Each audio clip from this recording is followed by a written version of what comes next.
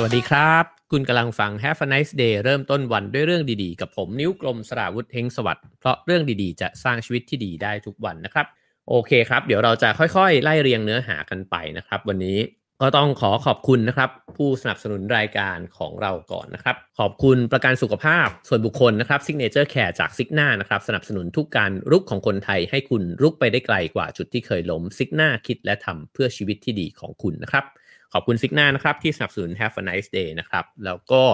ขอบคุณเพื่อนๆพี่ๆทุกคนเลยนะครับที่ให้การสนับสนุน Have a nice day นะฮะทุกช่องทางเลยนะครับทั้งการแชร์นะครับแล้วก็การยิง QR code นะครับหรือว่าโอนเงินเข้ามาในบัญชีนะครับขอบคุณมากๆนะครับก็วันนี้นะฮะตั้งชื่อเอาไว้อลังการเลยนะครับผมไม่ได้มีความรู้ขนาดที่จะพูดหัวข้อนี้นะครับแต่ว่าได้อ่านหนังสือเล่มหนึ่งจบไปในช่วงเสาร์อาทิตย์นี้นะครับแล้วก็รู้สึกว่าประทับใจแล้วก็ได้ความรู้เยอะนะครับอยากจะเอาความรู้ข้อมูลต่างๆมาแบ่งปันกันนะครับแล้วก็เชื่อว่าวันนี้ถ้าใน Clubhouse เนี่ยเราน่าจะได้ฟังพี่เตาบรรยงพงษ์พาณิชย์นะครับมาให้มุมมองอีกเยอะเลยนะครับกับหัวข้อนี้นะครับโอเคครับผมหยิบหนังสือเล่มนี้มานะครับคือ The Great Remake นะฮะของดร.สันติธานเสถียรไทยนะครับซึ่งคุณต้นสนก็กรุณามีน้ำใจนะครับส่งมาให้นะครับก็ขอบคุณคุณต้นสนมาณที่นี้ด้วยนะครับก็เป็นหนังสือขนาดประมาณสัก300หน้านะครับเป็นพูดเรื่องภาพทั้งในภาพกว้างนะฮะถึงโลกที่มันได้รับผลกระทบจากโควิด-19 เนี่ยนะครับแล้วก็พูดถึงตั้งแต่ว่ามองไปในอนาคตว่าไอ้ผลกระทบนี้เนี่ยมันจะเปลี่ยนแปลงโลกสังคมวิถีชีวิตธุรกิจการทำงานของเราเนี่ยไปยังไงแล้วก็พูดไปถึงนโยบายของภาครัฐนะครับว่าควรจะมีการจัดการเตรียมตัวปรับเปลี่ยนเนี่ยอะไรยังไงบ้างแล้วก็สุดท้ายเนี่ยก็มาถึงสเกลระดับบุคคลนะครับว่าแล้วพวกเราที่ทำงานอยู่ทั้งหลายนะครับทั้งที่เป็นพนักงานที่เป็นฟรีแลนซ์ที่เป็นเจ้าของธุรกิจกิจการทั้งหลายนะครับเราจะควรจะต้องปรับตัวเนี่ยยังไงบ้างนะครับเพราะว่าหนังสือเล่มนี้เนี่ยตั้งชื่อเอาไว้ว่า The Great Remake นะฮะซึ่ง Remake เนี่ยคำนำผู้เขียนเนี่ยเขาบอกว่าให้ลองคิดถึงภาพยนตร์ Remake ก็ได้นะฮะว่าเวลาที่มันสร้างใหม่เนี่ยมันไม่ได้สร้างเพื่อ copy ของเก่านะครับแต่ว่ามันสร้างขึ้นมาด้วยนวัตกรรมใหม่นะฮะเทคโนโลยีใหม่เพราะฉะนั้นเนี่ยมันก็จะต้องเปลี่ยนหน้าตาของมันเนี่ยไปพอสมควรเลยนะฮะแต่อย่างน้อยเนี่ยมันมีฐานจากของเก่าอยู่ด้วยนะครับฉะนั้นเนี่ยหัวใจของการรีเมคเนี่ยจึงเป็นการพยายามสร้างเวอร์ชั่นใหม่ของตัวเองเนี่ยให้ดีกว่าเดิมโดยที่มีขีดเส้นใต้สำคัญว่าจะต้องไม่ยึดติดกับกรอบเดิมๆหรือความสำเร็จในอดีตนะฮะก็ลองคิดดูว่าถ้าเกิดว่ามีหนังสมมุติผมโตมากับหนังละครเรื่องบ้านทรายทองนะครับแล้วก็ถ้ามันรีเมคอยู่เรื่อยๆเนี่ยแล้วมันไม่ได้มีการปรับเปลี่ยนอะไรนะครับเราก็รู้สึกว่าทำไม10ปีที่แล้วบ้านทรายทองเนี่ยมันก็คล้ายๆกันกับไอ้เวอร์ชั่นปัจจุบันนะครับแต่ถ้าเกิดลองคิดถึงแต่นี้ก็เป็นตัวอย่างที่เก่าแล้วนะฮะแต่อาจจะเป็นตัวอย่างที่ชัดเจนนะครับก็คือโรมิโอจูเลียตนะฮะในเวอร์ชั่นที่มันแบบอาร์ตมากป๊อปมากนะฮะดิคาปริโอเวอร์ชันนั้นนะครับก็จะพบว่าโอ้โหมันใช้เทคนิคการถ่ายทำนะครับการตีความเรื่องแล้วก็องค์ประกอบศิลป์เนี่ยที่มันเปลี่ยนแปลงไปมหาศาลแล้วมันก็สร้างความรู้สึกใหม่สร้างความน่าสนใจแล้วก็ดึงดูดเนี่ยให้กับตัวหนังมันมากนะครับเพราะฉะนั้นเนี่ยเขาก็พูดถึงว่าทั้งตัวเราเองทั้งประเทศนะครับแล้วก็ทั้งองค์กรเนี่ยธุรกิจเนี่ยมันจะต้องรีเมคเนี่ยกันยังไงนะครับวันนี้ผมเตรียมจะมาเล่าในพาร์ทแรกนะครับก็คือพาร์ทที่ผู้เขียนเนี่ยเขาเขียนว่า rethink นะครับก็คืออ่านอนาคตที่จะเร่งเข้ามาคิดว่าการที่เราเห็นภาพอนาคตเนี่ยตามที่มันจะเป็นจริงๆนะครับโดยที่ไม่ได้มองโลกในแง่ดีเกินไปว่ามันจะไม่เปลี่ยนแปลงเดี๋ยวสิ่งที่เราเคยทำได้ดีเนี่ยมันก็จะกลับมาสู่สภาพปกติอะไรแบบนั้นนะครับก็คิดว่าจะทำให้เรารับมือกับโลกอนาคตเนี่ยได้ดีขึ้นนะครับคิดว่าพอฟังแล้วเนี่ยหลายๆคนอาจจะนำไปปรับใช้นะฮะกับทั้งการเรียนรู้ของตัวเองนะครับแล้วก็ทั้งการปรับเปลี่ยนองค์กรของตัวเองด้วยนะครับก็เริ่มต้นนะฮะกันที่บทแรกเลยนะฮะบทแรกเนี่ยเขาเล่าถึงคลื่น 6D ที่มาก่อนกำหนด นะฮะเขย่าโลกเขย่าอนาคตโลกหลังโควิดนะครับ6D ที่ว่านี้เนี่ยก็คือเทรนด์ที่มันจะเกิดขึ้นนะฮะหรือว่ามันอาจจะเกิดขึ้นแล้วตอนนี้นะครับว่ามันมีอะไรบ้างนะฮะ D แรกเนี่ยก็คือ debt นะฮะหรือว่าสภาวะหนี้ท่วมนะฮะก็เขาก็บอกว่าหนี้สาธารณะต่อผลิตภัณฑ์มวลรวมนะฮะหรือว่า GDP ในประเทศเนี่ยมันก็จะกลับไปสูงในนี้เนี่ยเขียนว่ากลับไปสูงเทียบเท่ากับช่วงสงครามโลกครั้งที่2เลยนะครับซึ่งก็จะเกิดให้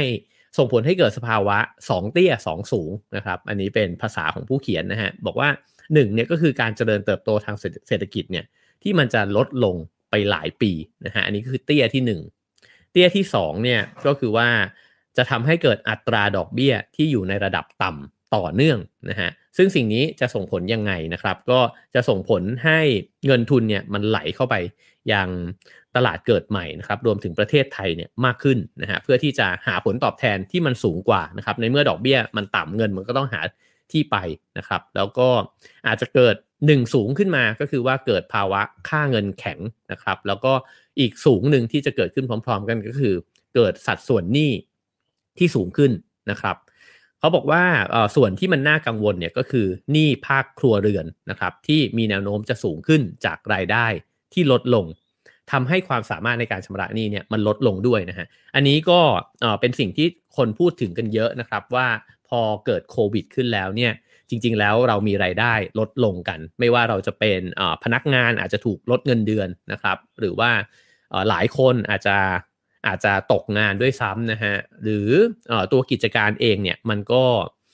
ก็ลดรายได้ของตัวเองลงไปนะครับในช่วงเวลาแบบนี้นะฮะจึงเป็นไปได้ว่าบรรดาหนี้ทั้งหลายเนี่ยมันก็อาจจะฝืดๆนะครับแล้วก็อาจจะไม่มีตังค์ใช้หนี้ว่ากันง่ายๆนะครับเพราะฉะนั้นอันนี้ก็เป็นตัวดีตัวแรกนะฮะ debt นะฮะ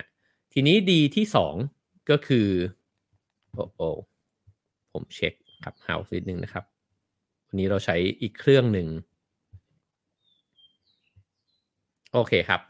ดีที่2ก็คือ divided นะฮะหรือว่าความเหลื่อมล้ำที่มันสูงขึ้นนะครับก็คือเขาบอกว่าไอ้เจ้าความเหลื่อมล้ำเนี่ยมันเกิดขึ้นใน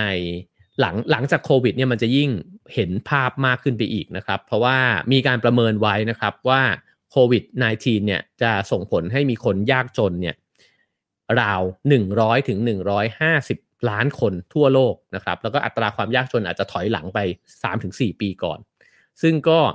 จริงๆแล้วเนี่ยสำหรับในประเทศไทยเนี่ยกลุ่มที่มีความเปราะบางนะฮะก็เป็นกลุ่ม SME ด้วยนะครับแล้วก็แรงงานที่อยู่ในภาคบริการนะครับก็ประมาณ 30% ของธุรกิจเนี่ยน่าจะมีปัญหาสภาพคล่องแล้วก็ปัญหาในการชำระหนี้นะครับจริงๆแล้วธุรกิจขนาดเล็กกลางเนี่ยได้รับผลกระทบเยอะมากใช่ไหมครับในหลายๆแขนงเลยนะครับผมว่าไม่ต้องดูอะไรไกลคุยกับเพื่อนๆเนี่ยก็น่าจะรู้แล้วนะครับว่าโควิดมันทำให้รายได้มันลดลงแค่ไหนนะครับมันทำให้สิ่งที่เคยทำได้มันทำไม่ได้นะฮะมันต้องชะลอมันต้องปิดไปนะครับหรือว่าหลายๆกิจการเนี่ยก็ถูกสั่งให้ปิดนะครับซึ่งก็แน่นอนว่ามันจำเป็นนะฮะแต่ว่านี่แหละมันก็คือผลกระทบนะครับแล้วก็พอมันเป็นแบบนี้แล้วนะฮะก็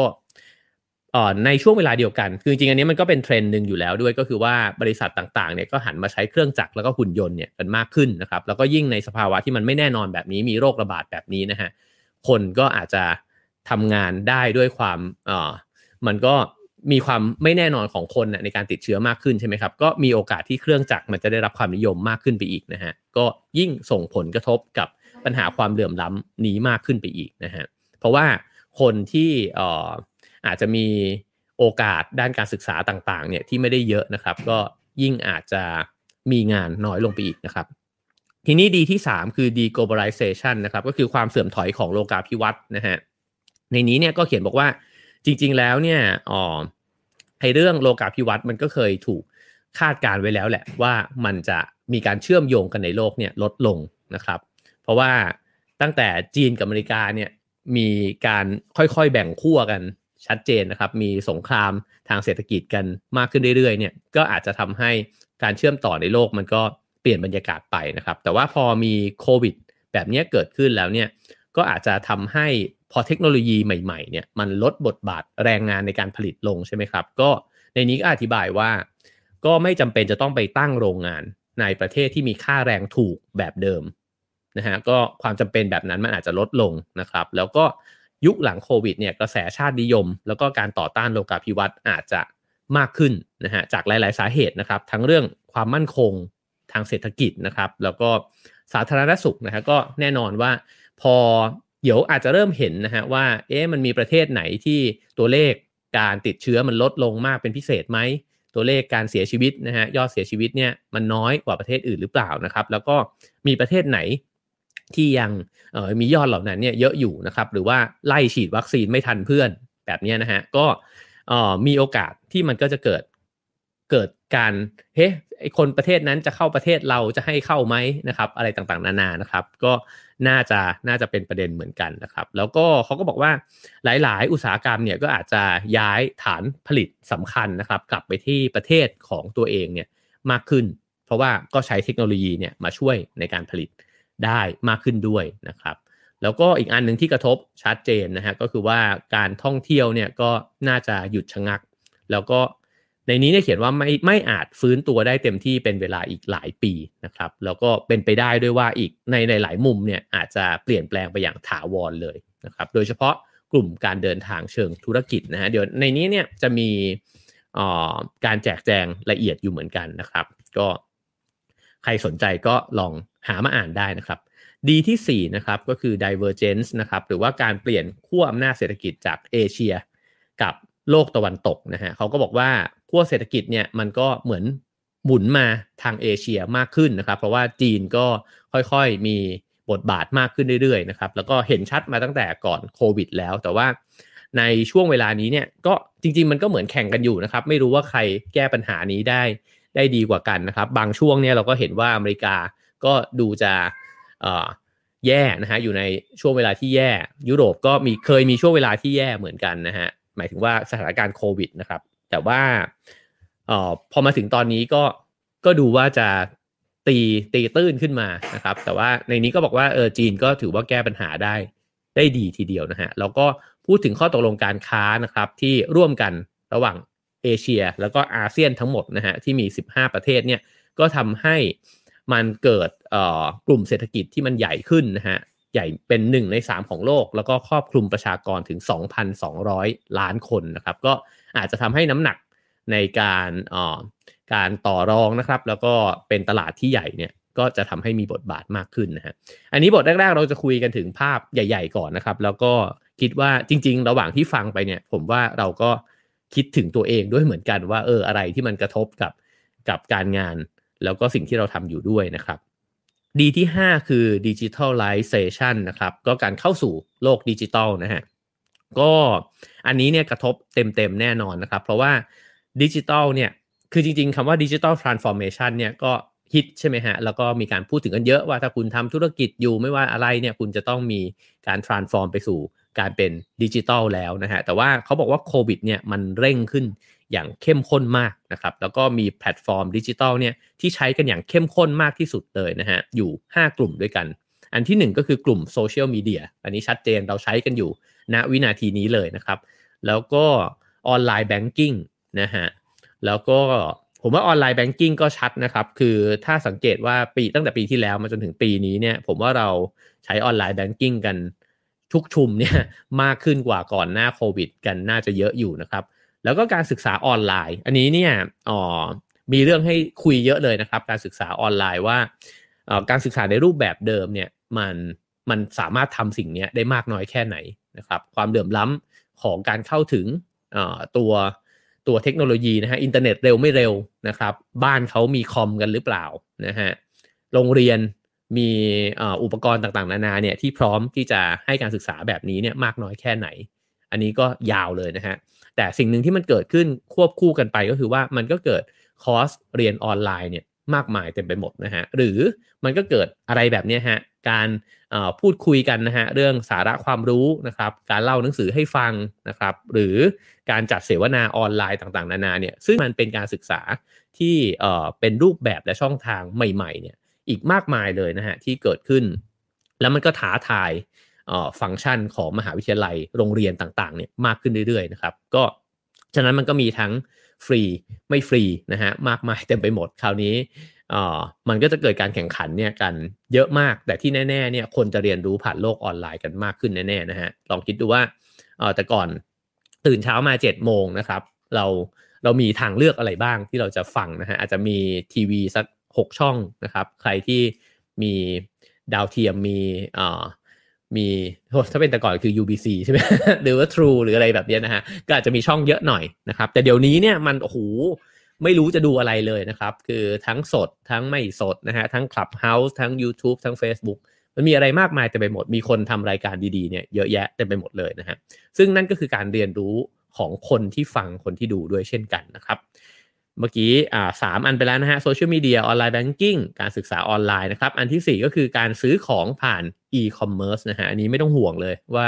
เกิดขึ้นเพียบนะฮะเรา CF กันตลอดเวลาซื้อกันตั้งแต่ต้นไม้เก้าอี้นะครับมาจนถึงโอ้โหผมว่าทุกอย่างแล้วนะ คือทุกอย่างสามารถซื้อของกันออนไลน์ได้หมดนะครับแล้วก็คล่องกันมากขึ้นด้วยนะครับแล้วก็อันสุดท้ายก็เห็นอยู่ทุกวันก็คือฟู้ดเดลิเวอรี่นะครับซึ่งก็มาแน่นอนนะฮะเขาบอกว่า5เซกเตอร์นี้ก็คือเซกเตอร์ที่มันเข้มข้นมากนะครับแล้วก็มันก็อยู่ในโลกดิจิทัลทีนี้ถ้าเกิดว่าเรากำลังทำอะไรหลายๆอย่างอยู่นะครับแล้วก็ยังไม่ได้ปรับตัวเข้าสู่โลกดิจิทัลก็อาจจะต้องต้องรีบที่จะปรับตัวนะฮะก็ตามคำแนะนำนะครับของหนังสือเล่มนี้ดีสุดท้ายดีที่6นะครับก็คือ degradation นะครับ of environment นะฮะก็คือว่าการกังวลเรื่องสิ่งแวดล้อมนั่นเองนะครับก็คือว่าจริงๆแล้วเรื่องสิ่งแวดล้อมมันก็มีมาก่อนโควิดนะครับแต่ว่าโควิดก็มากระตุ้นด้วยเช่นกันนะฮะว่าบางคนก็ตีความว่าโควิดเนี่ยก็เป็นผลกระทบจากปัญหาสิ่งแวดล้อมโลกด้วยนะครับก็การที่เราไปรุกพื้นที่สีเขียวทั้งหลายเนี่ยแล้วก็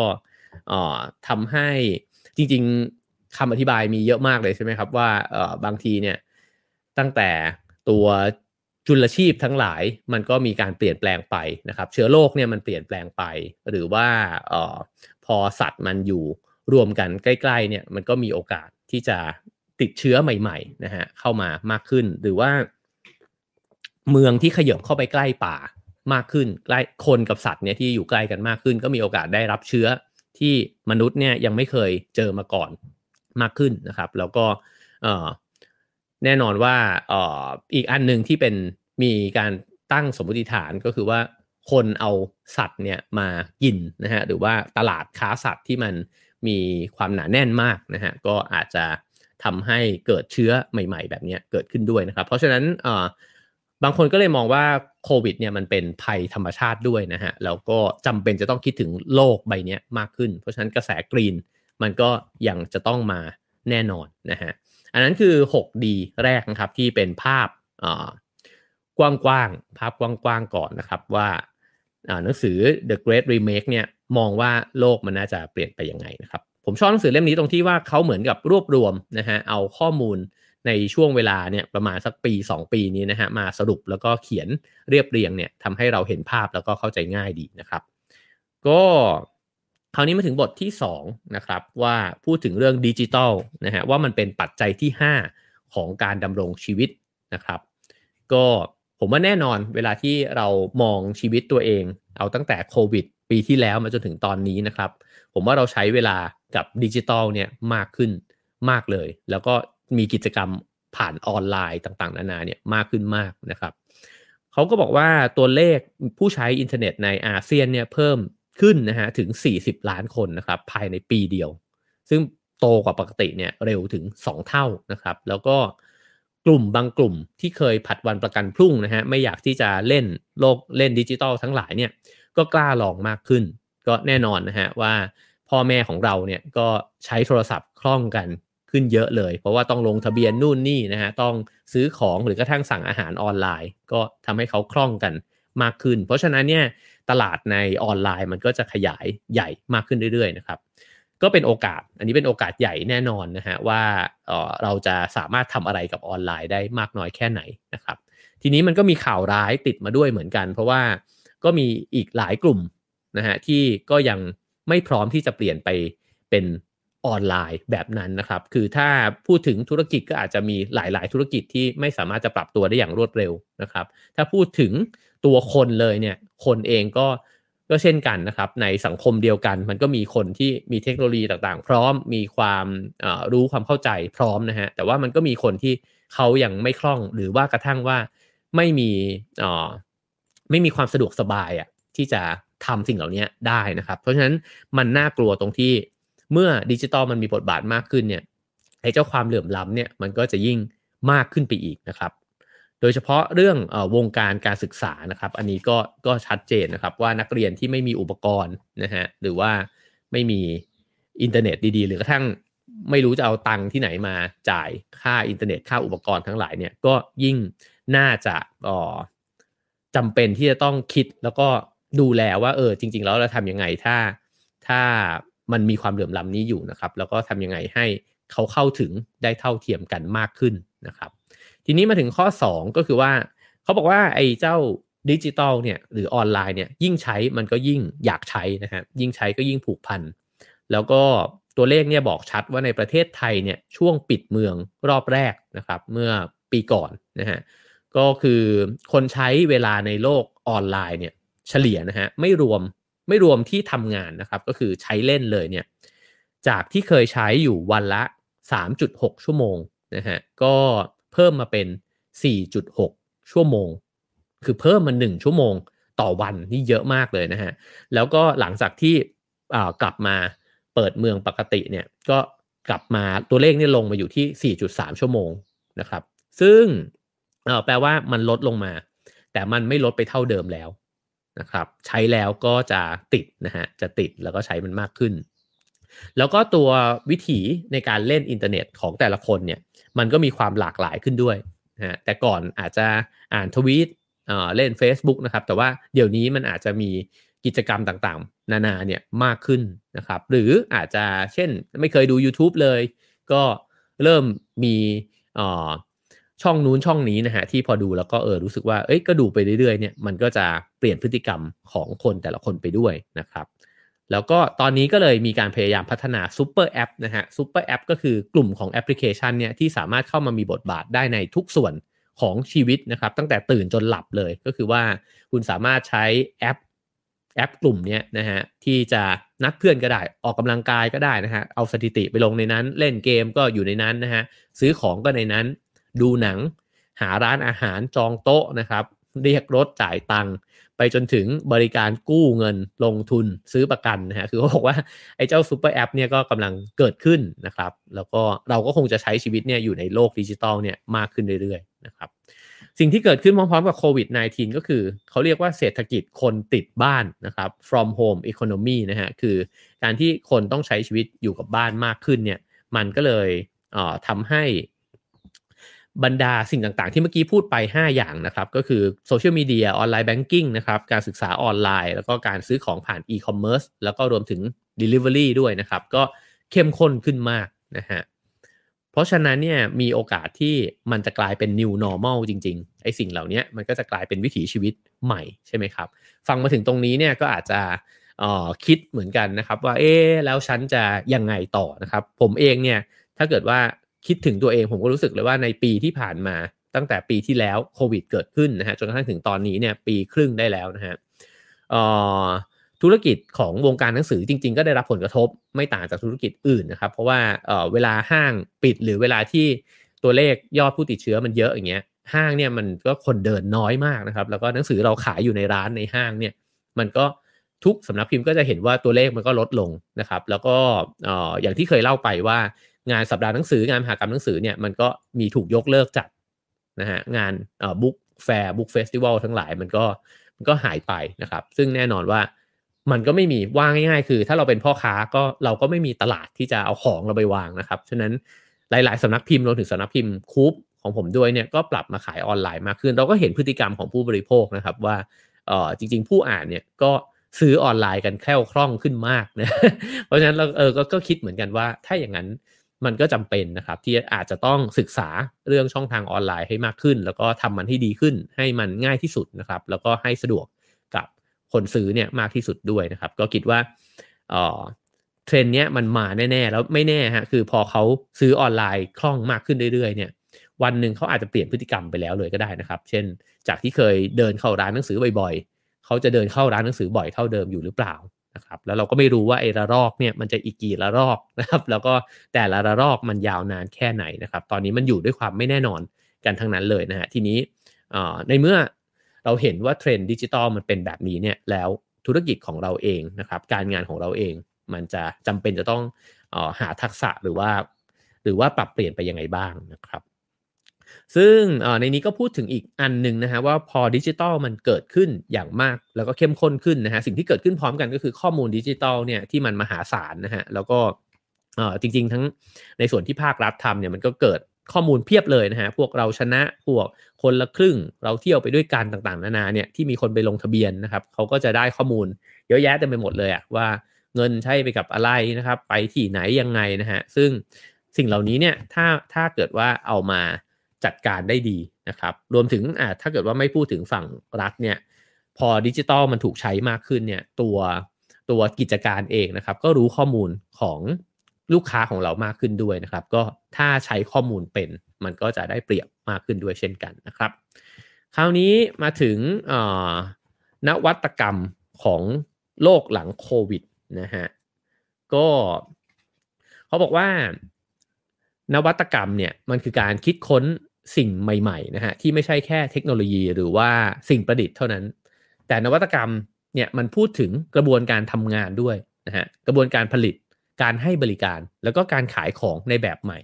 อันนี้ก็เปิดภาพนวัตกรรมกว้างขึ้นไปอีกนะฮะว่ามันไม่จำเป็นจะต้องเป็นสิ่งที่เราเนี่ยโหเป็นของประดิษฐ์ใหม่ขึ้นมานะครับแต่จริงๆสิ่งที่ควรจะทบทวนคือควรจะสร้างนวัตกรรมที่เป็นกระบวนการทำงานด้วยว่าสมมุติเช่น work from home เนี่ยมันต้องคิดใหม่แล้วหรือเปล่าว่ามันจะ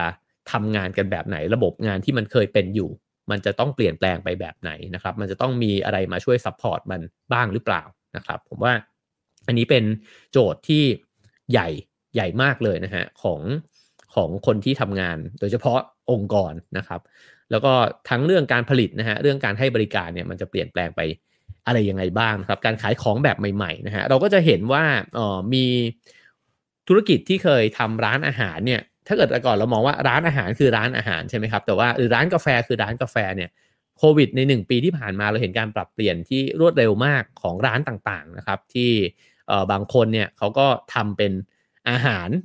ที่ตอนแรกก็อาจจะเป็น delivery นะครับอีกอันนึงก็เริ่มที่จะทำอาหารไปอยู่ในเชลฟ์ตามซูเปอร์มาร์เก็ตแล้วนะครับก็นั่นแปลว่าความยืดหยุ่นของธุรกิจเนี่ยมันก็จะต้องเปลี่ยนแปลงไปอย่างเร็วเลยนะครับก็เพราะฉะนั้นก็จริงๆก็เฝ้ามองเคสต่างๆนะครับแล้วก็คิดถึงตัวเองไปพร้อมๆกันด้วยนะครับข้อ1นะฮะก็คือเขาบอกว่าสิ่งที่จะเกิดขึ้นเนี่ยก็คือการลงทุนจะซึมยาวนะฮะเพราะว่าการลงทุนภาคเอกชนเนี่ยน่าจะซึมยาวเพราะว่ามันมีความไม่แน่นอนเนี่ยที่สูงขึ้นนะฮะแล้วแต่ละคนก็ไม่แน่ใจว่าตกลงไอ้โลกหลังโควิดมันจะเป็นยังไงแล้วมันจะมาเมื่อไหร่นะฮะพอความไม่แน่นอนสูงขึ้นเนี่ยเขาบอกว่าจริงๆแล้วในประเทศไทยเนี่ยสัดส่วนการลงทุน GDP เนี่ยมันก็ลดลงมาต่อ GDP นะฮะมันก็ลดลงมาเรื่อยๆเนี่ยตั้งแต่2012แล้วนะครับก็อาจจะเป็นไปได้ว่าจริงๆสถานการณ์ในบ้านเมืองเรามันก็มีความไม่แน่นอนเนี่ยอยู่แล้วด้วยนะฮะแล้วก็โควิดมาไม่แน่นอนดับเบิลขึ้นไปอีกเนี่ยก็การลงทุนอาจจะต้องคิดกันเยอะขึ้นนะครับแต่ที่น่าสนใจก็คือว่าการลงทุนอาจจะมีประสิทธิภาพมากขึ้นนะครับเพราะว่าแต่ละคนเนี่ยก็จะหันมาลงทุนนะฮะกับบรรดาระบบ IT แล้วก็ดิจิทัลเนี่ยของแต่ละบริษัทเนี่ยมากขึ้นบริษัทเองก็ต้องลงทุนกับภาคเนี้ยมากขึ้นด้วยนะฮะก็จะเห็นว่าหลายๆองค์กรก็มีส่วนของภาคของแผนกเนี่ยนะฮะมากขึ้นแล้วก็ต้องการคนงานนะฮะต้องการพนักงานเนี่ยเข้าไปทำงานในส่วนนี้มากขึ้นแล้วก็บางครั้งเนี่ยมีการแยกบริษัทเนี่ยออกมาเป็นด้าน IT ด้านดิจิทัลเนี่ยแยกออกมาเลยก็มีด้วยนะครับเพราะฉะนั้นสิ่งเหล่านี้จะถูกลงทุนมากขึ้นในขณะที่สิ่งที่เคยถูกลงทุนอยู่นะครับผมว่าอันนี้อาจจะได้ทบทวนนะฮะถ้าเกิดว่าเราทำธุรกิจเหล่านี้อยู่ก็น่าคิดเหมือนกันเพราะว่าเขาบอกว่าบริษัทเนี่ยแต่ก่อนเนี่ยอาจจะเคยลงทุนกับการสร้างออฟฟิศขนาดใหญ่ใช่ไหมครับ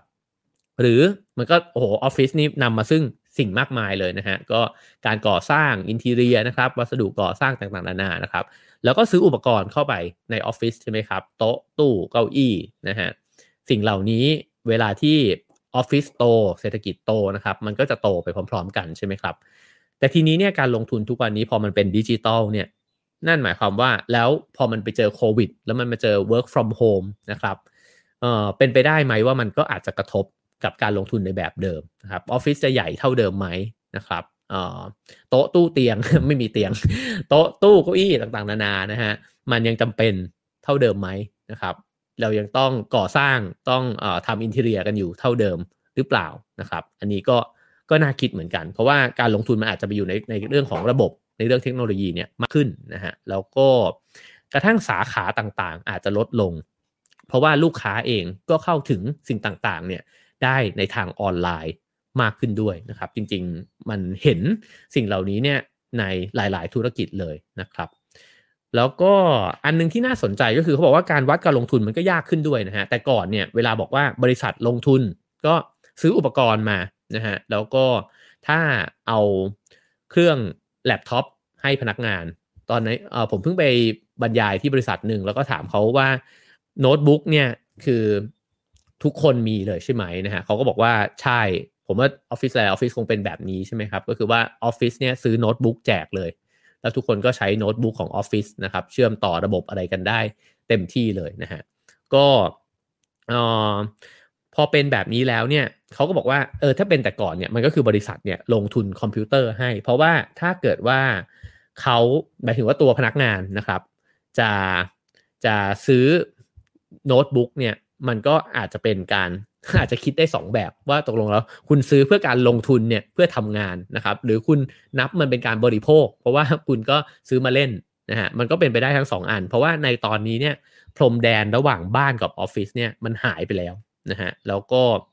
ไอคอมพิวเตอร์ของเราที่อยู่ที่บ้านเนี่ยมันไม่ชัดเจนละว่าตกลงมันเป็นการลงทุนหรือมันเป็นการบริโภคกันแน่นะครับแล้วก็บริษัทที่ในยุคดิจิทัลเนี่ยก็ยังสามารถนะฮะที่จะขยายบริการไปให้ลูกค้านะครับโดยที่ไม่จำเป็นจะต้องเปิดสาขาใหม่เลยแต่ก่อนเนี่ยเวลาเราบอกว่าถ้าเราอยากเพิ่มช่องทางหรืออยากเพิ่มกลุ่มลูกค้าเพิ่มกำไรนะฮะเราก็ต้องไปหาทำเลใหม่ใช่ไหมครับแล้วก็ไปเปิดร้านตรงนู้นตรงนี้เนี่ยเพื่อที่จะเพิ่มเข้าไปแต่ตอนนี้ไม่แน่นะฮะเพราะว่าในช่วงเวลาที่ทำเลเนี่ยมันก็ไม่ได้เห็นกันแบบเดิมแล้วก็คนมันก็ไม่ได้ไปที่ทำเลเหล่านั้นได้แบบเดิมนะฮะอย่างน้อยก็ในช่วงเวลาบางคนก็ถ้ามองโลกในแง่ดีหน่อยอาจจะบอกว่าปลายปีนี้ใช่ไหมครับซึ่งคนมันก็กระจุกตัวกันอยู่ในโลกออนไลน์เยอะมากทีนี้ถ้าบริษัทเนี่ยมองว่าอยากจะเพิ่มกำไรอาจจะไม่ใช่สาขาในแง่ความเป็นจริงแต่ว่าจะทำยังไงให้คนเนี่ยเห็นตัวเองมากขึ้นใช่ไหมครับก็การตลาดออนไลน์ต่างๆนานานะฮะเทคโนโลยีต่างๆการเข้าถึงการความรู้ทักษะต่างๆที่จะรู้ว่าเราจะทำยังไงที่ผู้บริโภคจะเห็นเราได้มากขึ้นอันนี้อาจจะเท่ากับการเปิดสาขาใหม่ก็ได้นะครับแล้วก็สิ่งเหล่านี้เนี่ยมันก็จะต้องตามมาซึ่งการอบรมพนักงานนะครับรวมถึงก็ educate ลูกค้าด้วยนะครับในการที่จะใช้ช่องทางเหล่านี้เนี่ยฉะนั้นเนี่ยการใช้ตังค์เนี่ยมันอาจจะเปลี่ยนไปจากเดิมนะครับก็น่าสนใจดีนะครับแล้วก็ผมก็คิดว่าพอดีว่าผมเรียนสถาปัตย์เพื่อนๆก็เป็น interior designer เป็นผู้รับเหมานะฮะเป็นสถาปนิกกันเยอะนะครับพอฟังแบบนี้ก็เฮ้ยก็น่าคิดเหมือนกันนะครับอันที่4นะครับก็คือพูดถึงเรื่องประดิษฐกรรมกับนวัตกรรมนะฮะเขาบอกว่าประดิษฐกรรมเนี่ยคือสิ่งประดิษฐ์ใหม่นะครับเป็นเทคโนโลยีใหม่ที่ถูกค้นพบครั้งแรกนะฮะก็อาจจะถ้าตอนที่มันไม่เคยมีรถยนต์มันก็อาจจะเป็นรถยนต์นะฮะหรือว่าอินเทอร์เน็ตต่างๆนานานะครับอันนี้คือประดิษฐกรรมมันใหม่นะฮะแต่นวัตกรรมเนี่ยมันเป็นการนำเอาไอเดียความรู้นะครับมาใช้พัฒนาปรับปรุงผลิตภัณฑ์แล้วก็กระบวนการเดิมๆนะครับก็คือว่าเอาความคิดเนี่ยใส่เข้าไปให้สิ่งที่มันเคยมีเนี่ยมันใช้ได้ง่ายขึ้นหรือว่าดีขึ้นนะฮะเช่นเราเคยมีโทรศัพท์แล้วมันก็กลายมาเป็น iPhone นะครับเป็นโทรศัพท์ไม่มีปุ่มเป็นสมาร์ทโฟนแล้วก็ลิงก์เข้าไปหาสิ่งต่างๆนานาได้ถ่ายรูปได้ถ่ายวิดีโอได้แบบนี้นะครับแล้วก็ตัวธุรกิจเองก็ใช้นวัตกรรมได้ด้วยเหมือนกันคือเป็นนวัตกรรมที่ใส่ความคิดลงไปนะครับแล้วก็เปลี่ยนภาพธุรกิจของตัวเองไปมันอาจจะไม่ได้เปลี่ยนไปจากเดิมแบบว่าคิดสิ่งใหม่ขึ้นมานะฮะเช่นเคยขายก๋วยเตี๋ยวอยู่ ถ้าเกิดว่ามีมีความรู้เรื่องเทคโนโลยีใส่เข้าไปเนี่ยคุณก็อาจจะได้ก๋วยเตี๋ยวที่ขายทางออนไลน์ได้แบบที่พิสดารนะ คืออาจจะมากไปกว่าแบบที่ออนไลน์เขาขายกันอยู่ก็เป็นไปได้นะครับหรือว่าอาจจะไปบวกรวมกับไม่รู้สิร้านกางเกงยีนนะฮะ อะไรต่างๆนานานะครับก็อาจจะเกิดเป็นความคิดสร้างสรรค์ใหม่เนี่ยในการที่จะมองรูปแบบธุรกิจตัวเองนะฮะที่แตกต่างไปจากเดิมนะครับซึ่งสิ่งนี้มันจำเป็นในโลกยุคนี้นะฮะก็จำเป็นจะต้องคิดอะไรใหม่ๆออกไปนอกเส้นเดิมๆแล้วก็อย่างที่บอกตั้งแต่เกริ่นในตอนแรกของเล่มนี้เลยนะฮะก็คือเขาบอกว่าต้องออกไปนอกความสำเร็จเดิมอ่ะเพราะว่าถ้าเรายังยึดอยู่กับความสำเร็จเดิมเนี่ยโลกมันเปลี่ยนไปเร็วมากนะครับเราอาจจะหลงคิดไปก็ได้ว่าวันคืนเก่าๆมันจะกลับมาซึ่งมันอาจจะไม่กลับมาแล้วนะครับแล้วก็เขาก็บอกว่านวัตกรรมเนี่ยมันอาจจะไปได้ดีขึ้นนะฮะในโลกหลังโควิดนะครับเพราะว่าสถานการณ์เนี่ยบังคับให้องค์กรต่างๆเนี่ยต้องทำดิจิทัลทรานส์ฟอร์เมชันเนี่ยมากขึ้นนะฮะแล้วก็มีการทดลองคือจริงๆในช่วงนี้ถ้าเรามองไปที่สินค้าบริการทั้งหลายเนี่ยผมว่าหลายๆคนก็มีการพัฒนาผลิตภัณฑ์นะครับใหม่ๆเนี่ยเกิดขึ้นเยอะมากเลยนะฮะแล้วก็มีบริการใหม่ๆเกิดขึ้นเยอะมากถามว่าเราเห็นหรือยังว่าอะไรมันเวิร์กมันอาจจะยังไม่เห็นชัดนะครับเพราะว่ามันมีความคิดใหม่ๆเนี่ยโยนเข้ามาในตลาดเนี่ยภายในเวลาประมาณสักปีกว่าๆเนี่ยเยอะมากนะฮะแต่ว่าไอการทดลองแบบนี้แหละที่จะค่อยๆทำให้ตัวธุรกิจต่างๆเนี่ยเขาเริ่มจับทางได้มากขึ้นเรื่อยๆนะฮะเพราะว่าพอทดลองไปเนี่ยมันก็ได้ข้อมูลมากขึ้นอะไรถูกอะไรผิดอะไรคนชอบคนไม่ชอบคนใช้อะไรเยอะช่วงเวลาไหนเยอะต่างๆนานานะฮะช่องทางไหนจะดีมันต้องมีหน้าตารูปแบบเป็นยังไงต้องใช้ใครมาช่วยเหลือเราบ้างนะครับก็สิ่งเหล่านี้เนี่ยมันก็จะเกิดdata จำนวนมากใช่ไหมครับแล้วก็ทำให้ AI มันก็เรียนรู้เร็วขึ้นด้วยนะครับก็แน่นอนว่ายิ่งธุรกิจที่ใช้เจ้าเทคโนโลยีเยอะๆเนี่ยมันก็ยิ่งได้เปรียบนะฮะแล้วก็พอเอาข้อมูลทั้งหลายไปใช้มันก็จะทำให้การพัฒนามันก็เร็วขึ้นด้วยนะครับแล้วก็ดีขึ้นแม่นยำมากขึ้นไปอีกนะฮะเพราะฉะนั้นมันก็มีโอกาสที่นวัตกรรมเหล่านี้เนี่ยจะทำให้องค์กรต่างๆที่ปรับตัวแล้วเนี่ยก็อาจจะได้เปรียบมากขึ้นนะครับแล้วก็เขาก็บอกว่าวิกฤตโควิดเนี่ยยังทำให้คนจำนวนมากเนี่ยคุ้นเคยกับการเรียนรู้ผ่านช่องทางออนไลน์นะครับจริงๆแล้วอย่างในช่องนี้นะฮะก็พยายามที่จะทำให้มันเป็น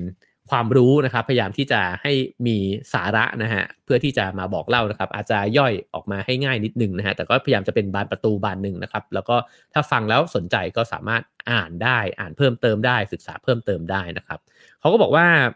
คนเนี่ยเริ่มคุ้นแล้วกับการเรียนรู้ในเหมือนกับเป็นส่วนหนึ่งในชีวิตประจำวันเลยนะฮะเหมือนที่เราทำกันอยู่ว่าเนี่ยคุณชนนิชาพิมพ์บอกว่าเล่นโยคะไปด้วยฟังคุณเอไปด้วยนะฮะก็ผมว่ามันเป็นแบบนั้นไปแล้วเมื่อวานผมก็ขับรถแล้วก็ฟังช่องสัตตะของอาจารย์ธเนศวงศ์ยานนาวานะฮะก็คือมันเหมือนกับเราใช้ชีวิตเนี่ยเราวิ่งไปเราอะไรไปเนี่ยมันมีความรู้เนี่ยให้เราฟังเยอะมากนะครับแล้วก็เราเรียนรู้เนี่ยกลายเป็นว่าการเรียนรู้ตลอดชีวิตมันไม่ใช่คำพูดที่เราจะต้องแบบโอ้โหตั้งอกตั้งใจทำแบบเดิมแล้วแต่ว่ามันหลอมรวมเนี่ยไปกับวิถีชีวิตไปแล้วด้วยเลยนะครับแล้วเราก็จะยิ่งค่อยๆหันไปมองว่าเอ้ยมันมีเทรนนิ่งออนไลน์อะไรอีกนะฮะที่เราสามารถที่จะทำได้หรือว่า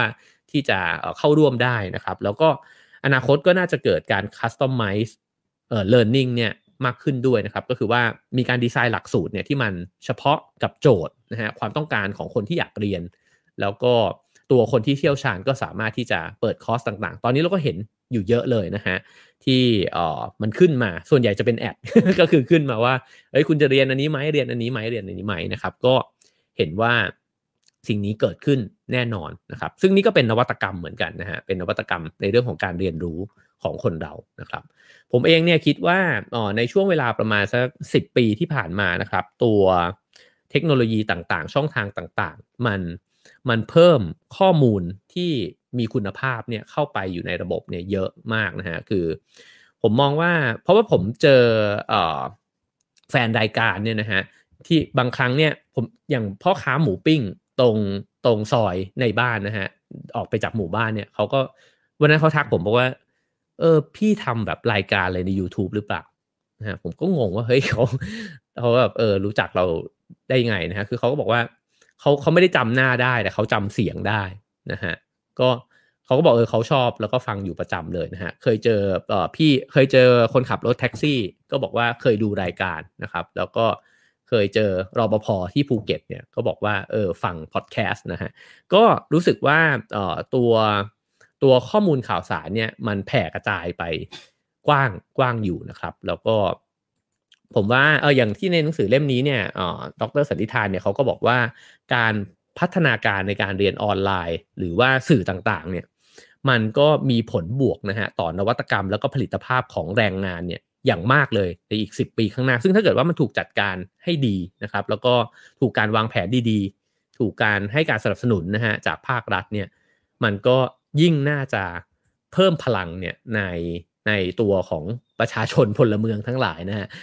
ให้พัฒนาตัวเองได้เร็วมากขึ้นไปอีกนะครับทีนี้อย่างที่บอกว่ามันก็มีด้านกลับของเหรียญด้วยนะฮะแล้วก็หนังสือเล่มนี้ก็ย้ำในหลายๆครั้งนะครับว่านวัตกรรมที่มันแพร่หลายเร็วขึ้นเนี่ยมันก็มีอีกด้านหนึ่งคือคนที่ตามไม่ทันซึ่งก็คือไอ้เจ้าความเหลื่อมล้ำนั่นแหละมันทำให้เกิดกลุ่มเปราะบางนะฮะที่เข้าไม่ถึงเทคโนโลยีนะครับหนึ่งก็คือสัญญาณอินเทอร์เน็ตที่อาจจะไม่ดีพอนะครับนอกกรุงเทพเนี่ยก็หลายๆส่วนก็อาจจะไม่ได้ใช้งานได้คล่องแคล่วแบบในเมืองหลวงแล้วนะฮะสองก็คือว่าทักษะดิจิทัลพื้นฐานเนี่ยที่มันมีไม่เท่ากันนะครับคือคนไม่ได้ใช้โซเชียลมีเดียได้คล่องแคล่วเหมือนกันหมดนะฮะแล้วก็ไม่ได้คิดว่าจะสามารถนำมาประกอบวิชาชีพของตัวเองเนี่ยได้นะฮะฉะนั้นเนี่ยจะทำยังไงให้การเรียนรู้เนี่ยมันมีความเท่าเทียมกันมากขึ้นนะฮะแล้วก็มันทันกันมากขึ้นไม่งั้นเนี่ยจะยิ่งแย่เพราะว่ามันจะยิ่งห่างออกจากกันมากขึ้นไปอีกนะครับอืม แล้วก็ในนี้พูดถึงเรื่องของการแข่งขันกระตุ้นนวัตกรรมนะครับว่าระดับการแข่งขันยุคหลังโควิดเนี่ยในบางอุตสาหกรรมเนี่ยอาจจะเบา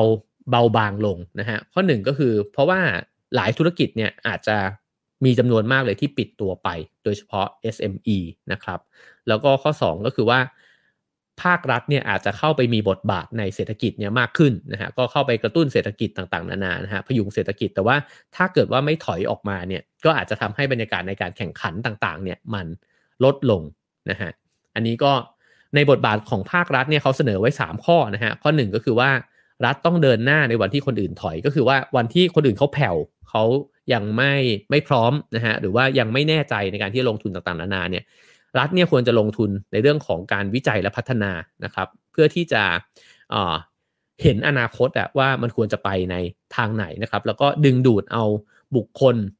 ต่างๆเนี่ยที่เก่งๆนะฮะมาสนับสนุนเรื่องของเทคโนโลยีอนาคตนะครับเขาก็ยกตัวอย่างประเทศสิงคโปร์นะครับที่ก็สร้างโอกาสสร้างนโยบายต่างๆเนี่ยที่จะดึงคนเก่งๆเนี่ยเข้าไปทำงานในประเทศนะครับอันที่2ก็คือต้องช่วยคนที่ถูกทิ้งไว้ข้างหลังนะครับอันนี้ก็เหมือนเมื่อกี้ที่พูดไปแล้วก็อันที่3ก็คือว่าต้องสร้างกฎกติกาและสภาพแวดล้อมให้ภาคเอกชนเนี่ยมีการแข่งขันและให้ผู้ท้าชิงเนี่ยมีที่ยืนให้ผู้เล่นปัจจุบันถูกกระตุ้นให้หานวัตกรรมอยู่เสมอนะฮะอันนี้ก็เป็นอีกอันหนึ่งที่น่าคิดนะฮะว่าในบ้านเมืองเราเนี่ยผู้ท้าชิงในเมื่อมันเกิดโอกาสใหม่ๆแบบนี้นะฮะผู้ท้าชิงเนี่ยมีโอกาสเท่าเทียมกับคนที่เขาอยู่มานานหรือว่าทุนใหญ่ๆมากน้อยแค่ไหนนะครับมันมีโอกาสที่เท่าเทียมกันมากน้อยแค่ไหนนะครับโอเคครับอีกสัก10 นาทีนะฮะผมจะตอนแรกนี่กะจะเล่าให้หมดในพาร์ทแรกนี้นะครับแล้วก็จะได้เข้ามาในส่วนที่ใกล้ตัวมากขึ้นเรื่อยๆด้วยนะครับโอเคอีกบทหนึ่งนะฮะที่ผมคิดว่าน่าสนใจดีก็คือพูดถึงเรื่องการท่องเที่ยวนะฮะในโลกใหม่เมื่อ new abnormal กลายเป็น new normal นะฮะก็ลองฟังเรื่องของการท่องเที่ยวแล้วผมว่ามันอาจจะพูดถึงการท่องเที่ยวแต่ว่ามันก็อาจจะเกี่ยวกับเราด้วยนะฮะเขาก็บอกนะครับบอกว่าจริงๆเนี่ยหลายท่านเนี่ยก็เคยทำนายไว้ละว่าไอ้เจ้าโลกาภิวัตน์เนี่ยหรือการเชื่อมโยงของโลกเนี่ยมันจะลดน้อยลงนะครับตั้งแต่ก่อนโควิดแล้วนะฮะอย่างที่เมื่อกี้ตอนต้นเกริ่นไปว่าพวกเรื่องสงครามการค้าทั้งหลายนะฮะแต่ว่าพอโควิดมันเกิดขึ้นเนี่ยมันก็ยิ่งอาจจะทำให้ การเชื่อมโยงในโลกเนี่ยมันน้อยลงจริงๆมันง่ายมากก็คือว่าเราเดินทางกันน้อยลงนะฮะอันนี้ก็พื้นฐานสุดๆเลยนะครับเขาก็บอกว่าในปี2018นะครับมูลค่าการท่องเที่ยวของเศรษฐกิจโลกนะฮะอยู่ที่1.7ล้านดอลลาร์นะครับและนักท่องเที่ยวเนี่ยเดินทางไปต่างประเทศเนี่ย1.4 พันล้านคนคือแบบโอ้โหเห็นภาพเส้นโยงใยไปมาบนท้องฟ้าเนี่ยเต็มไปหมดเลยนะครับแต่ว่าแน่นอนว่าในปี2ปีที่ผ่านมาเนี่ยไอ้เส้นเหล่านั้นเนี่ยมันจางลงมากนะครับแล้วก็คนที่กระทบมากๆคนหนึ่งแน่ๆก็คือประเทศไทยเรานะครับเพราะว่ามีตัวเลขถึง 18% นะฮะของ GDP เนี่ยที่ขึ้นอยู่กับการท่องเที่ยวนะครับแล้วก็การจ้างงานเนี่ยทั้งทางตรงทางอ้อมเนี่ยถึง 20% มหาศาลมากๆนะครับเพราะฉะนั้นนี่มีคนได้รับผลกระทบจากโควิดเนี่ยที่อยู่ในภาคการท่องเที่ยวเนี่ยน่าจะเยอะมากเลยนะฮะในนี้เนี่ยเขียนไว้อ่านแล้วก็หวิวนิดนึงนะเขาบอกว่าเป็นไปได้เหมือนกันว่าการท่องเที่ยวอาจจะไม่มีวันกลับมาเป็นปกติแบบเดิมแบบที่เราเคยรู้จักอีกแล้วก็ได้นะครับแล้วเขาก็เลยบอกว่ามันอาจจะเกิดเทรนด์ขึ้นนะครับว่าการท่องเที่ยวมันอาจจะเปลี่ยนเทรนด์ไปนะฮะผมว่าฟังตรงนี้อาจจะหลายคนอาจจะเห็นโอกาสนะครับหลายคนอาจจะคิดว่าจะปรับตัวอะไรยังไงได้บ้างนะฮะอันที่หนึ่งเนี่ยเขาบอกว่ามันโดนบังคับนะฮะด้วยการที่จะต้องทำ trust tourism นะครับก็คือว่าการท่องเที่ยวที่คนเนี่ยมั่นใจในเรื่องความปลอดภัยแล้วก็มันก็อาจจะต้องมีระบบมากมายแต่เป็นหมดคือว่าง่ายๆว่าหลังโควิดหรือขณะที่โควิดมันยังดำเนินอยู่เนี่ยถ้ามันจะเกิดการท่องเที่ยวอีกครั้งถ้าบางประเทศมันเริ่มดีขึ้นนะฮะมันก็จะต้องมีระบบต่างๆที่สร้างความมั่นใจให้นักท่องเที่ยวว่าไปแล้วเนี่ยคุณก็จะไม่ได้ติดเชื้อโควิดกลับมาที่บ้านนะฮะหรือว่าตัวคุณเองไม่เอาเชื้อโควิดเนี่ยไปแพร่ในประเทศของเขานะครับก็อาจจะต้องมีการคัดเลือกนักท่องเที่ยวจากประเทศที่มีการควบคุมการระบาดเป็นอย่างดีนะฮะอันนี้ยิ่งทำให้เห็นว่าจะเสียโอกาสหรือได้โอกาสเนี่ยมันก็ขึ้นอยู่กับว่าประเทศเราเนี่ยสามารถที่จะกลับไปสู่สถานการณ์ที่ผู้คนฉีดวัคซีนกันได้เยอะน้อยแค่ไหนนะครับลดตัวเลขของผู้ติดเชื้อลงได้มากน้อยแค่ไหนและช้าเร็วแค่ไหนนะครับอันที่2ก็คือมีกติกาเพิ่มความปลอดภัยนะครับก็อย่างที่หลายคนพูดว่าจะต้องมีหนังสือเดินทางสุขภาพและ health passport นะฮะว่าเนี่ยถ้าเกิดว่ามีพาสปอร์ตอันเนี้ยคุณถึงจะการันตีได้ว่าเฮ้ยคุณเซฟนะคุณฉีดวัคซีนแล้วคุณไม่ได้ข้องเกี่ยวอะไรกับความเสี่ยงเหล่านั้นนะฮะข้อ3ก็คือว่ามีมาตรการที่สามารถแกะรอยหาโรคได้นะฮะถ้าเกิดว่าเกิดเป็นขึ้นมานะฮะแล้วก็สามารถที่จะแกะรอยเนี่ยกลับไปว่ามันมาจากไหนยังไงนะครับแล้วก็ทุกสถานที่เนี่ยก็จะต้องเพิ่มมาตรการการรักษาความสะอาดและความปลอดภัยนะฮะเพื่อลดความเสี่ยงอันนี้ก็หลายคนก็วิเคราะห์กันว่าฉะนั้นเนี่ยเจ้าธุรกิจต่างๆที่ทำเรื่องเกี่ยวกับพวกเนี้ยนะฮะคือลดความเสี่ยงนะครับการทำการสะอาดต่างๆนานานะครับก็น่าจะยังอยู่อีกยาวนะครับแล้วก็มันก็น่าคิดเหมือนกันว่าแล้วถ้าเกิดเราทำธุรกิจที่เกี่ยวกับจะต้องให้คนมารวมตัวกันเยอะๆถ้าทำอีเวนต์นะครับถ้าเกิดว่าทำคอนเสิร์ตถ้าทำละครเวทีทำโรงหนังต่างๆนานาเนี่ยแล้วมันจะปรับเปลี่ยนไปเป็นยังไงบ้างนะครับมันจะต้องมีระบบยังไงที่สร้างความมั่นใจแบบนี้นะครับหรือรูปแบบมันจะเปลี่ยนไปไหมอย่างสนามกีฬาเนี่ยเขาก็บอกว่ามันก็อาจจะไม่ได้เห็นภาพแบบที่คนดูแน่นสนามนี่ถ้าเกิดว่าใครดูบอลยูโรอยู่มีใครดูบอลยูโรอยู่บ้างไหมฮะ ผมนี่นอนดึกมา2คืนแล้วนะครับแต่ว่าไม่ได้ดูคู่ตี2นะฮะก็จะเห็นว่าสนามมันเป็นบอลยูโรที่สำหรับผมรู้ว่ามันบรรยากาศประหลาดมากเลยเพราะว่าทัวร์นาเมนต์ใหญ่ขนาดนี้นะฮะบอลบางคู่ก็น่าดูมากแต่ว่าคนดูบนอัศจรรย์เนี่ยมันก็ร้อมแหลมมากเลยนะฮะก็น่าจะเป็นการที่ไม่ได้ให้คนเข้ามาในสนามเยอะด้วยนะฮะก็ฉะนั้นเนี่ยถ้าเกิดเป็นแบบนั้นเนี่ยมันจะสร้างบรรยากาศแบบไหนขึ้นมาไอ้ trust เนี่ยมันจะเกิดขึ้นได้ยังไงนะครับแล้วก็เขาก็บอกว่าแน่นอนแหละมันอาจจะผ่อนคลายลงหลังจากนี้นะครับแต่ว่ามันก็จะไม่ความรู้สึกนี้จะไม่หายไปหมดอย่างรวดเร็วเพราะว่าใน10 ปีที่ผ่านมาเราก็เห็นว่ามันมีโรคระบาดใหม่เนี่ยเกิดขึ้นอยู่บ่อยๆนะฮะแล้วก็พอเราผ่านพ้นไอ้ช่วงเวลานี้ไปเราก็อาจจะยังมีภาพเนี่ยติดอยู่ว่าเฮ้ยมันจะมีไม่ว่าต้องป้องกันมากขึ้นนะฮะแล้วก็ในนี้ก็บอกว่าเราอาจจะเห็นภาพแปลกๆเช่นในโรงละครเนี่ยเราอาจจะเห็นคนรำไทยแล้วใส่เฟสชิลด์นะใส่ไอ้เจ้าหน้ากาก หน้ากากใสๆเนี่ยนะครับหรือว่านักร้องต่างๆเนี่ยอาจจะเล่นคอนเสิร์ตอยู่ในลูกบอลพลาสติกนะครับสิ่งเหล่านี้เนี่ยมันอาจจะเป็นภาพที่เราไม่เคยเห็นแล้วมันก็อาจจะเกิดขึ้นก็ได้นะฮะก็น่าสนใจดีนะครับว่าถ้าเราทำสิ่งต่างๆอยู่แล้วไอ้เจ้า trust เนี่ยมันจะเกิดขึ้นยังไงนะฮะหรืออาจจะต้องสร้างประสบการณ์นะฮะที่ดีกว่าได้เนี่ยในเงื่อนไขแล้วก็ต้นทุนใหม่ๆนะครับประเทศไทยอาจจะต้องคิดถึงในนี้นะฮะดร.สันติธานก็เสนอว่าอาจจะต้องคิดถึงการท่องเที่ยวเชิงสุขภาพนะครับว่ามาแล้วก็ได้ดูแลเรื่องสุขภาพรักษาร่างกายไปด้วยนะฮะหรืออาจจะต้องคิดเรื่องการเป็นมิตรกับสิ่งแวดล้อมมากขึ้นนะครับหรือคิดในธีมต่างๆนะฮะอันนี้เดี๋ยวจะมีข้อเสนอของเล่มนี้ที่น่าสนใจอยู่นะครับแล้วก็ระบบต่างๆเนี่ยมันอาจจะเปลี่ยนแปลงไปผมว่าใครที่ทำธุรกิจเกี่ยวกับเรื่องเทคโนโลยีอยู่นะฮะก็คงจะเห็นโอกาสของสิ่งเหล่านี้อยู่แล้วนะครับว่าการจองการลงทะเบียนต่างๆนานานะครับมันก็จะต้องสามารถที่จะช่วยให้การแกะรอยผู้ติดเชื้อเนี่ยมันเป็นไปได้ดีขึ้นนะครับอีกหน่อยเนี่ยเราอาจจะไม่สามารถที่จะจองโรงแรมกันได้แบบกรอกง่ายๆแบบเดิมนะฮะแต่ว่ามันก็อาจจะต้องรู้ว่าคุณทำอะไรยังไงมาคุณจะไปไหนยังไงต่อหรืออะไรต่างๆนานานะฮะหรือว่ามีระบบบางอย่างเนี่ยที่จะทำให้เรารู้ว่านักท่องเที่ยวแต่ละคนเนี่ยจะมีเส้นทางยังไงบ้างนะครับเทคโนโลยีที่ช่วยลดการสัมผัสนะครับ ผมค้นพบว่าตอนนี้ไปซื้อกาแฟนะครับอย่างใน Starbucks เนี่ย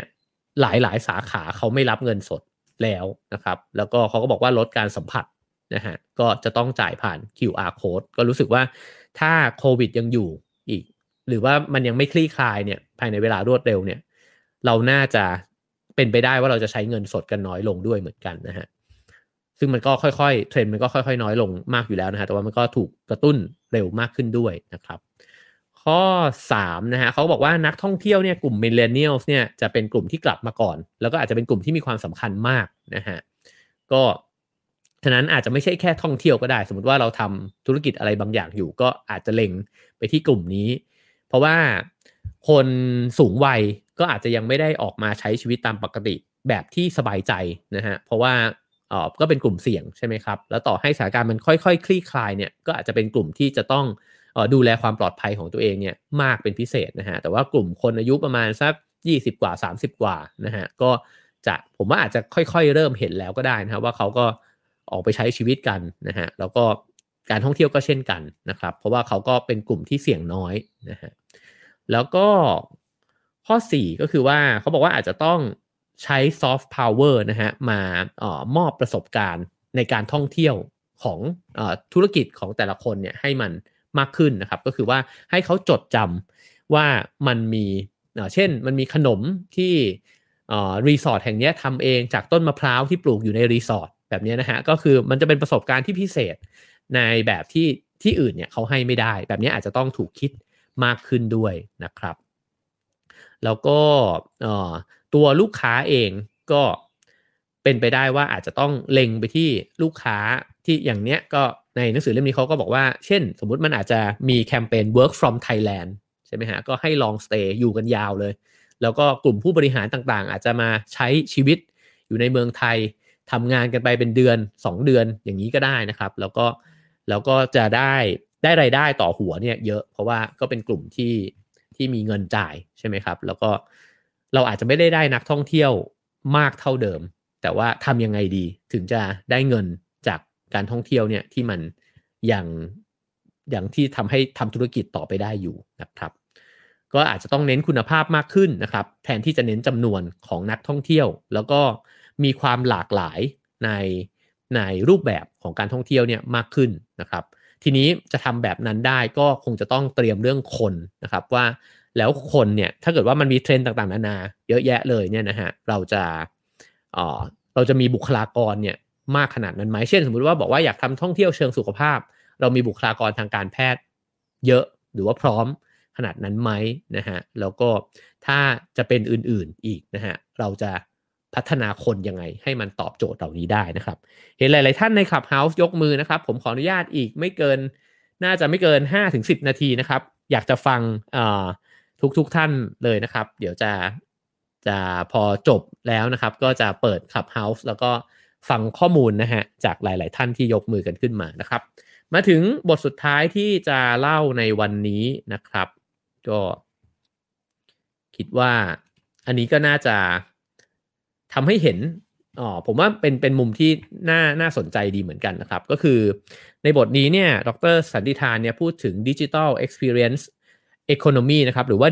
DEE นะครับก็คือว่าเศรษฐกิจบนฐานของการสร้างประสบการณ์ให้ลูกค้าเนี่ยผ่านช่องทางดิจิทัลนะฮะคือในเมื่อเราเจอกันไม่ได้เนี่ยมันมีโอกาสสร้างประสบการณ์เนี่ยผ่านช่องทางดิจิทัลได้อยู่นะครับแล้วก็เชื่อว่าตอนนี้หลายๆคนก็น่าจะพยายามที่จะสร้างสิ่งนี้อยู่ด้วยเหมือนกันนะครับก็เขาก็บอกว่าเอาง่ายๆเลยก็คือว่าดิจิทัลคอนเทนต์นะฮะทั้งหลายภาพแล้วก็วิดีโอหรือว่าฟีเจอร์ต่างๆในโซเชียลมีเดียเนี่ยมันก็มีเยอะขึ้นมากนะฮะแล้วก็ตัวเราเองเนี่ยก็ใช้สิ่งเหล่านี้มากขึ้นด้วยนะฮะเขาบอกว่าอย่างใน Twitter เนี่ยแต่ก่อนเนี่ยมีแต่ข้อความใช่ไหมครับ140ตัวอักษรตอนนี้เนี่ยก็กลายเป็นว่า 50% เนี่ยกลายเป็นรูปภาพกับวิดีโอนะฮะแล้วก็แน่นอนว่าเดินทางไปไหนมาไหนเนี่ยผมจะเห็นคนก้มหน้าดูโทรศัพท์แล้วก็เห็นเขาเล่น TikTok เนี่ยอยู่กันเยอะมากนะฮะ TikTok ก็ได้รับความนิยมมากวงการเกมออนไลน์ e-sport เนี่ยก็รุ่งเรืองนะครับก็นั่นแปลว่าเรากำลังสร้างประสบการณ์นะครับแล้วก็รับประสบการณ์เนี่ยผ่านออนไลน์เนี่ยมากขึ้นเรื่อยๆนะครับแล้วก็อย่าง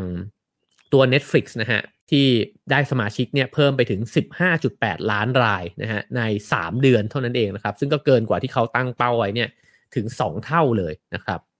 แล้วก็พิพิธภัณฑ์ดังๆหลายแห่งนะฮะก็เริ่มมีการพาทัวร์แบบ virtual tour นะครับคือก็จะเห็นว่าหรืออย่างบางคนก็บอกว่าจะเริ่มมีวิธีการสร้างห้างสรรพสินค้าแบบ virtual ใช่ไหมครับก็คือคุณเดินเข้าไปเนี่ยอยู่ในห้างแล้วก็เดินเข้าไปร้านกระเป๋าก็ไปเลือกซื้อกระเป๋าได้เดินเข้าไปร้านขายรองเท้าก็ไปซื้อรองเท้าของร้านนั้นร้านนี้ได้นะครับหรือ virtual ที่เป็นงานแฟร์ทั้งหลายก็เริ่มมีคนทำใช่ไหมครับคือประสบการณ์แบบนี้เนี่ยมันกำลังถูกสร้างขึ้นให้คนเนี่ยในเมื่อออกไปใช้ชีวิตตามปกติไม่ได้เนี่ยก็ใช้ชีวิตแบบนี้นะฮะหรือห้องประชุมออนไลน์ทั้งหลายนะครับหรือว่างานเสวนาออนไลน์ก็เราก็เห็นว่าหลายๆคนก็ได้ทำกันออกมาบ้างแล้วนะครับซึ่งตรงนี้เนี่ยผมว่ามันก็ยังท้าทายแล้วก็ยังมี area ให้ค้นหากันอีกเยอะเลยนะครับว่าทำยังไงเนี่ยคนดูคนใช้คนซื้อเนี่ยพอเข้าไปแล้วมันถึงจะสนุกมันถึงจะอินมันถึงจะกระตุ้นเขาให้รู้สึกว่ามันอยู่ในนั้นแล้วมันเหมือนที่เคยมันอาจจะไม่ต้องเหมือนนะฮะอาจจะเป็นประสบการณ์ใหม่ก็ได้แต่ว่ารู้สึกดีอะที่จะใช้มันนะครับแล้วก็ในในพาร์ทของตัวประเทศไทยนะครับข้อเสนอนี้ก็ผมว่าเป็นข้อเสนอที่ดีมากเลยนะฮะดร.สันติธานเนี่ยก็บอกว่าเรามีจุดเด่นที่เป็นวัตถุดิบเนี่ยหลายอย่างมากนะครับเรามีศิลปวัฒนธรรมนะฮะมีอาหารไทยมีมวยไทยนะครับมีธรรมชาติมีการท่องเที่ยวเนี่ยสิ่งเหล่านี้ล้วนแล้วแต่เป็นวัตถุดิบที่สามารถเอามาเป็นคอนเทนต์นะฮะเพื่อที่จะสร้างประสบการณ์ออนไลน์เนี่ยให้กับผู้คนเนี่ยได้เยอะมากนะครับอาจจะสื่อออกมาได้จากหลายแบบนะฮะอาจจะเป็นคลิปวิดีโอความรู้ก็ได้คุณสอนคนทำส้มตำนะฮะสมมุตินะครับต้มยำกุ้งต้มข่าไก่พะแนงนะฮะจะส่วนเราจะเรียกมันว่าอาหารไทยไหมนี่คงต้องพูดกันยาวนะครับว่าหลายๆคนก็นักวิชาการทั้งหลายก็บอกว่าโอ้โหอาหารไทยนี่มันก็ต้องลากกันไปว่าจริงๆแล้วเราก็เป็นผลผลิตเนี่ยจากวัฒนธรรมมากมายใช่ไหมครับแต่ว่าเอาเป็นว่าจากที่มันมีอยู่เนี่ยเราก็เอามาเป็นวัตถุดิบนะฮะในการที่จะโปรโมทประเทศแล้วก็สร้างประสบการณ์แล้วก็สร้างรายได้ให้กับประเทศได้ด้วยนะครับหรือคุณจะสอนให้ต่อยมวยไทยออนไลน์ก็อาจจะได้นะฮะแล้วก็ยังผสมเข้าไปอยู่ในหนังซีรีส์นะครับคลิปวิดีโอคลาสออนไลน์เกมแอนิเมชันเนี่ยได้อีกสิ่งเหล่านี้เนี่ยพอฟังแล้วมันก็เฮ้ยจริงนะครับแล้วก็คาดหวังว่าคนที่เขามีความรับผิดชอบในเรื่องนโยบายเนี่ยเขาจะได้คิดแล้วก็เห็นสิ่งเหล่านี้นะครับบ้างนะฮะแล้วก็มองอย่างมีวิสัยทัศน์แล้วก็ช่วยกระตุ้นช่วยสร้างบุคลากรในพาร์ทเหล่านี้เนี่ยขึ้นมาได้มากขึ้นนะฮะเพราะว่าจริงๆแล้วเนี่ยตัวโลกออนไลน์มันก็เป็นช่องทางสำคัญของวัฒนธรรมป๊อปนะฮะ pop culture แล้วก็ตั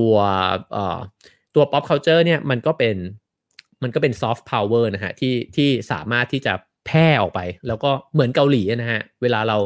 ตอนเด็กๆเนี่ยไม่เคยสนใจประเทศเกาหลีใต้เลยนะครับแล้วก็พออยู่มาวันหนึ่งหลังจากที่มีซีรีส์เกาหลีมากขึ้นเรื่อยๆนะครับเราก็ได้ยินคำว่าเกาหลีมากขึ้นเรื่อยๆแล้วก็กลายเป็นว่าทุกวันนี้ผมว่าอาจจะแซงญี่ปุ่นไปแล้วด้วยซ้ำเวลาที่ได้ยินคนพูดว่าโอ้ยเธอแบบดูเกาหลีจังเลยนะฮะแต่ก่อนถ้าเกิดว่าจะแบบว่ามีการแซวกันจะบอกโอ้โหนี่มันหนุ่มญี่ปุ่นเลยนี่หว่าสาวญี่ปุ่นนะฮะเดี๋ยวนี้ก็จะเป็นเกาหลีนะครับก็แปลว่าเขาส่งออกวัฒนธรรมป๊อปของเขาเนี่ยสำเร็จจริงๆนะครับแล้วก็ไทยเนี่ยไม่ใช่ไม่มีของนะฮะแต่ว่าเราอาจจะยังทำกับมันเนี่ยไม่มากพอก็เป็นไปได้นะครับซึ่งเขาก็บอกว่าจริงข้อมูลมันก็มีเยอะแยะนะฮะเช่นแต่การท่องเที่ยวไทยที่มันบูมขึ้นมาอย่างตอนนั้นเชียงใหม่เนี่ยมีคนจีนเต็มไปหมดเลยก็ตอนที่หนังเรื่อง Lost in Thailand เนี่ยมันดังขึ้นมาในจีนใช่ไหมครับแล้วก็ทำให้การท่องเที่ยวจีนเนี่ยในไทยเนี่ยนะฮะกระโดดขึ้นมาถึง 60% ในปีเดียวนะฮะโอ้โหนี่คือพลังของซอฟต์พาวเวอร์โดยแท้นะครับแล้วก็ในนี้พูดถึงว่าตัวธุรกิจต่างๆเองเนี่ยก็ปรับตัวนะฮะมาเป็นประสบการณ์แบบออนไลน์ได้ด้วยเช่นกันนะฮะยกตัวอย่างดุสิตธานีซึ่งก็มีชื่อเสียงเรื่องการทำอาหารนะครับก็มาสอนการทำอาหารสลักผลไม้นะฮะเพื่อสร้างอาชีพให้กับคนเนี่ยผ่านช่องทางออนไลน์แบบฟรีๆนะครับในนี้พูดถึงบาร์บีคิวพลาซ่าด้วยนะฮะเห็นคุณบุ๋มฟังอยู่นะฮะเขาบอกว่าก็ใช้บาร์บีคอนเนี่ยมาเชื่อมโยงเข้ากับลูกค้านะครับแล้วก็สร้างความผูกพันด้านอารมณ์ให้เป็นที่ชื่นชอบตอนนี้ก็ผมก็เห็นแอดว่าบาร์บีคิวพลาซ่าก็ไปร่วมมือกับเบเกอรี่นะฮะแล้วก็สอนให้คนทำเบเกอรี่ได้ด้วยนะฮะก็รู้สึกว่านี่ก็คือ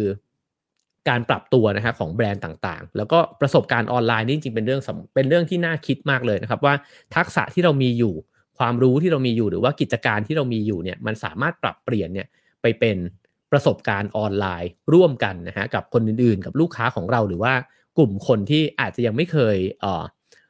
รู้จักหรือใช้บริการหรือซื้อสินค้าเราเลยก็ได้นะครับเขาอาจจะมีประสบการณ์ดีๆใหม่ๆเนี่ยกับเราในช่วงเวลาแบบนี้แล้วก็กลายมาเป็นลูกค้าของเราก็เป็นไปได้เช่นกันนะครับเขาบอกว่าเรื่องนี้เนี่ยดิสนีย์เนี่ยเป็นบริษัทที่เข้าใจมานานแล้วนะฮะแล้วก็ไม่ได้มองว่าจะขายของขายบริการเนี่ยให้กับลูกค้าแต่คิดว่ากำลังจะต้อนรับแขกอันนี้เหมือนโอโมเตนาชิใช่ไหมฮะใช่ไหมเอ่ยคำนี้หรือเปล่า ที่เราเคยคุยกันนะฮะที่อาจารย์เกตเขียนหนังสือเล่มนี้ขึ้นมานะครับก็คือว่าไม่ได้เห็นเป็นลูกค้าเห็นเป็นญาติผู้ใหญ่อะที่จะมาที่บ้านนะครับแล้วก็จะเตรียมประสบการณ์แบบไหนไว้รองรับคนเหล่านี้นะครับแล้วก็เขาก็บอกว่าถ้ามองในมุมประเทศในสเกลประเทศเนี่ยก็อาจจะต้องถามตัวเองว่าเรากำลังจะขายหรือว่าส่งออกอะไรนะฮะมันอาจจะไม่ใช่สิ่งที่จับต้องได้แบบสินค้าไทยอาหารไทยหรือการท่องเที่ยวไทยหรือแม้แต่หนังไทยนะฮะเพราะนั้นเนี่ยมันเป็นแ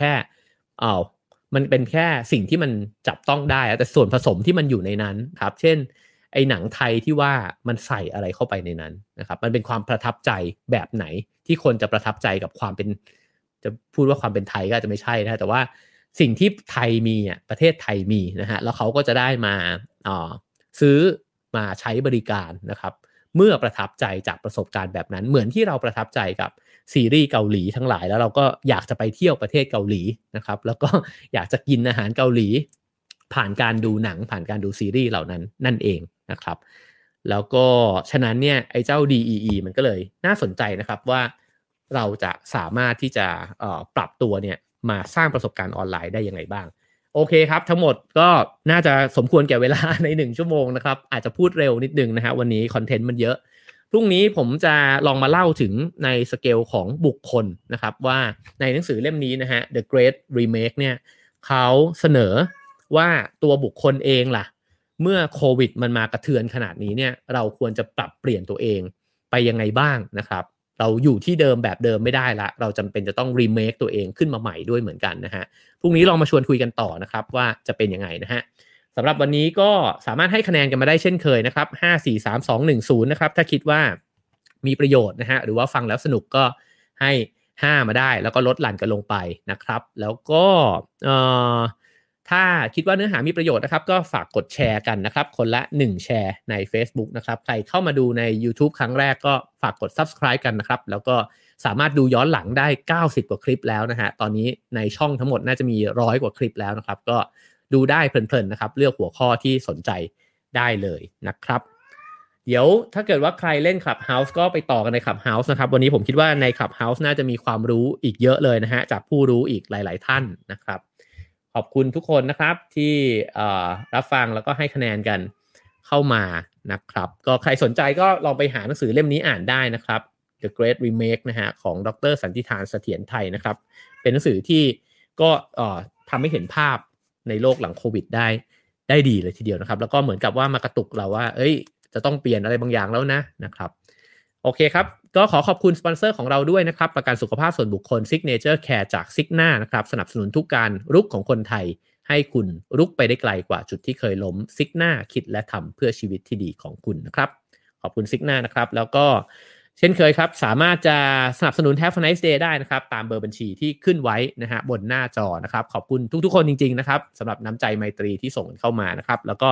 ใน Clubhouse ก็เช่นกันนะครับผมแปะไว้นะฮะในโปรไฟล์นะครับก็สามารถคลิกเข้าไปได้นะครับขอบคุณทุกท่านมากๆเลยนะครับโอเคครับเดี๋ยวพรุ่งนี้เรามาต่อกันนะฮะใน Have a Nice Day ตอน 7 โมงนะครับเรื่องโลกเปลี่ยนแล้วนะครับเราเปลี่ยนหรือยังนะครับก็ขอให้สนุกกับการรีเมคตัวเองแล้วก็การงานแล้วก็องค์กรนะครับแล้วเจอกันพรุ่งนี้ 7 โมงเช้าครับ Have a nice day ครับผม